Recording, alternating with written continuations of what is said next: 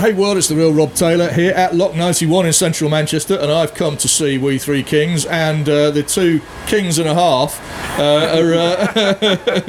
Pete and Rich are standing with me on the balcony at Lock 91. You can hear the running water in the background, which is what that is. It's nothing. It's not effluent or anything like that. So, gentlemen, how are we? Very well, thank you, Rob. Thank you. All good, thanks. Nice to meet you.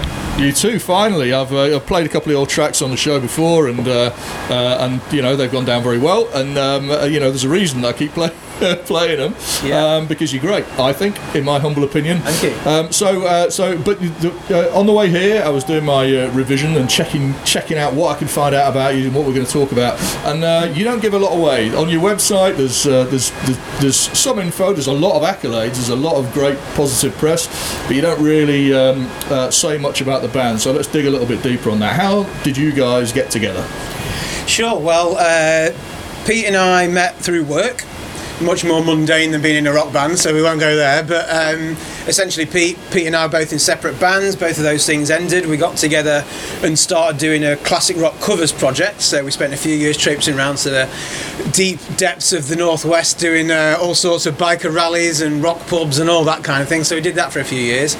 That came to an end, and we decided to give original stuff a go. And that was back in 2016 now. So we've been doing this for quite a while now. Got some good tunes into the process. COVID got in the way a little bit into that process, but now we're back with a bang and got new music out and all going well.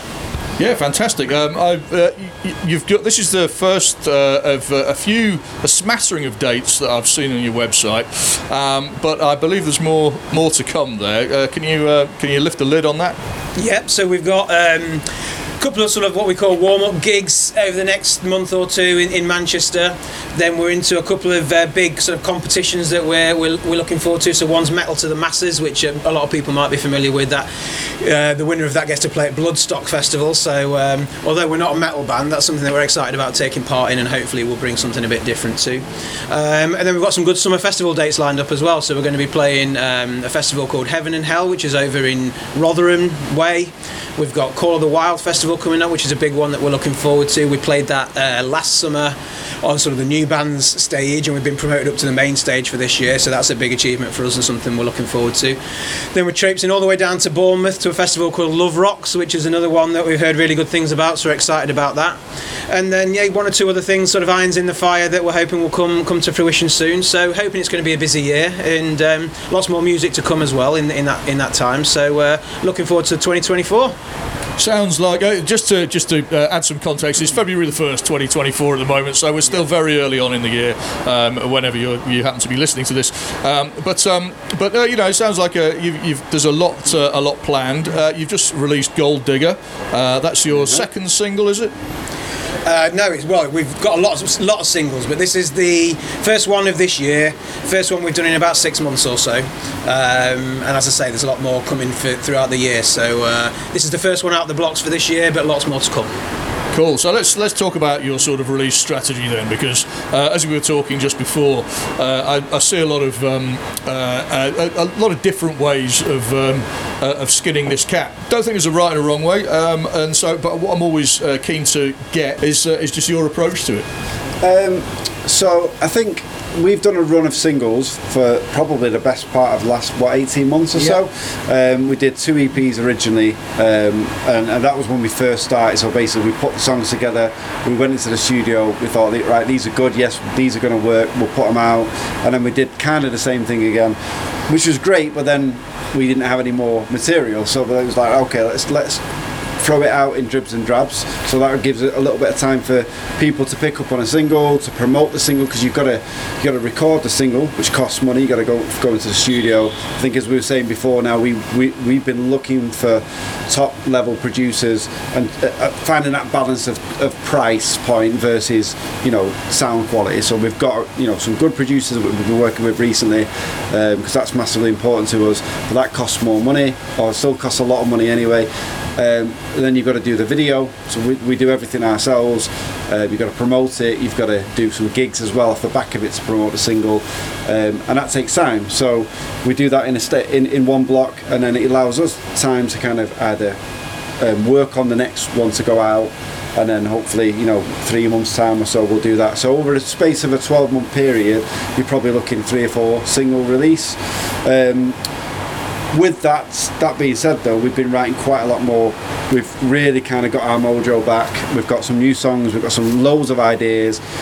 Songs that are probably ideas that will mix into one song maybe. So we've got quite a lot that we're pretty much ready to go with. So we've got studio time booked in. We might, we don't know yet. We might release an EP again. But with that, we'd probably just have one lead single, and then we'll kind of put the EP out a little bit later on. So that's kind of our strategy. It seems to work well for us. If we'd love to do an album, if we get the support, if people want it, and hopefully over this year and the coming years, if we obviously get that fan base and build that fan base up, absolutely would love. We've got plenty of material to release one now. It's just probably not going to be worth it right now, I don't think. So. Why do you think that? Why do you think it wouldn't be worth it? I don't know. I mean, I suppose of the music, we've talked about this previously, of the music that we've got already, we could package that up again. We could put it out as an EP or an album. That's something we've considered. We've not done it yet. I don't know. I don't know whether people will want it. It's already there. They've already been listening to it. Why would they? With the digital world now, it's kind of already in there anyway in your Spotify playlists and all that sort of stuff. And people like things bite-sized, I suppose. They like to listen to it. You mentioned about your podcast, how you want to do something different every week so people can listen to it and then come back and listen to something different. It's kind of the same, kind of like the way the world is now, I suppose. People like to take something on board, enjoy it for a week, 2 weeks, 3 weeks, and move on to the next thing. Yeah, I see. I mean, I want an album personally. I'd love to hear an album from you, and so and this is the thing. My kind of. My opinion is a little bit different to, I see things a little bit differently because I get sent so much music, and therefore I still buy music as well. But because I have a different sort of approach to your man in the street, as it were. So this is the thing. It's interesting to see from a band's perspective exactly why and how you approach your sort of release schedule. I mean, I've spoken to various artists, and some of them just go, yeah, we just do singles and that's it. And and it depends on your motivation, I think, for making the music. And while we're there, what is your motivation? What's your plan for We Three Kings? Well, we only ever have done this because it's what we enjoy doing. So fundamentally, unfortunately, we've still got day jobs, so it's never going to become a full-time thing as much as we might like that. So we do what we enjoy doing first and foremost. So we make music that we would like to listen to if we were punters, and we play music that we enjoy playing as a process. So writing and performing music, and that's ultimately the plan. Is just to keep doing what we like. Unfortunately, we've seemed to have struck on a formula that lots of other people seem to like. So that's at the point when it starts to become something a little bit different, when you're in demand to do shows and to release more music and all that kind of thing. So we're not putting ourselves under any pressure to have any particular targets or anything like that. At the moment, we've got good momentum behind us in the band. We've got lots of good gig opportunities. Like I say, the new music's coming, it's flowing nice and freely at the moment, and lots of ideas, as Pete was saying. So we're just kind of going with it and see what happens, really. And I know it's like some people might be screaming, come on, you've got to be more ambitious than that, and all the rest of it. But at the end of the day, I think if you put yourself under too much pressure and turn what should be a fun hobby into something that becomes more of a chore or whatever, then I think that kind of loses the magic. So that's the way we're approaching it. Keep putting the tunes out, keep playing the shows, and hopefully the rest of it takes care of itself, Excellent. So on that, actually, most bands have day jobs. Very few, and I do too. And I'm not shy about that. I've got to pay the rent. Yeah. But hopefully, Pomona Rocks one day will pay the rent. But I'm in the same boat. Something I'm interested to know about your kind of gigging schedule is that you've got festivals booked and you've got these kind of one-off gigs here and there. Yeah. Will you be doing a tour ever? It's something that we've spoke about a lot actually, because we've always said that would be something that we'd love to do, like get on a nice support tour with a big band and go around and do some big shows. But then the reality of life kind of comes over the horizon, and you think, well, actually, who's going to turn around and tell my wife that I'm going away for a month and that she's got to like look after the house and the kids and whatever? So I don't know. I guess it's something that we'd love to do. It'd have to be the right opportunity and just work in the context of reality, but never say never.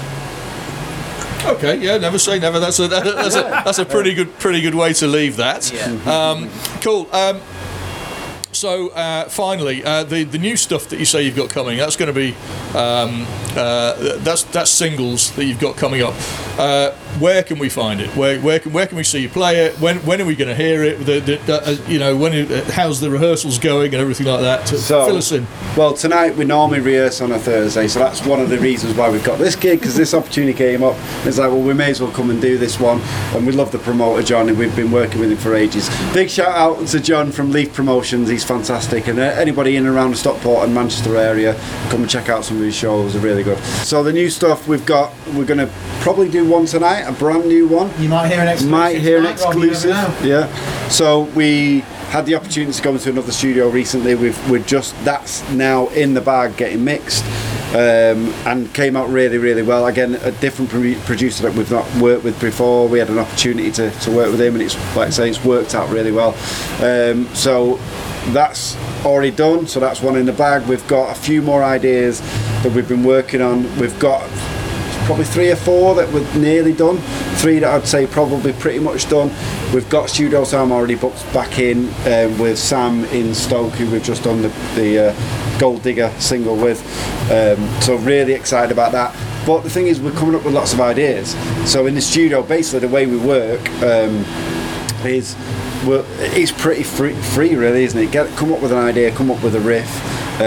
I kind of put a lot of ideas into my phone, just hum them. If any idea kind of comes to me, then I'll try to get it from the phone into his brain so he can figure out what I'm actually trying to put across to him. And it'll start with a riff, or sometimes it'll start with a hook, just a bit of an idea, some words that kind of seem to rhyme, seem to work okay, and then we'll just build from there. But at the moment, for some reason, we've just got a lot of momentum. We're really enjoying it again, and we're just ideas are flowing. So watch this space. To answer your question, we're everywhere on all the streaming platforms, socials. You'll find us everywhere, and we'll just be constantly putting releases out over the course of the year. As Pete was saying before, some singles, maybe an EP. But yeah, you're not going to be able to. You're not going to be wanting to find We Three Kings. Like, we're going to be there. You'll find us. So keep your eye out, and there'll be more music definitely coming your way, Rob, as well. Excellent. Keep listening to Pomona Rocks for more We Three Kings. Gentlemen, Rich and Pete from We Three Kings, 1.5 kings each, a king and a half. Yeah. In both of you. Thank you very much for joining me. Thank you, mate. Cheers.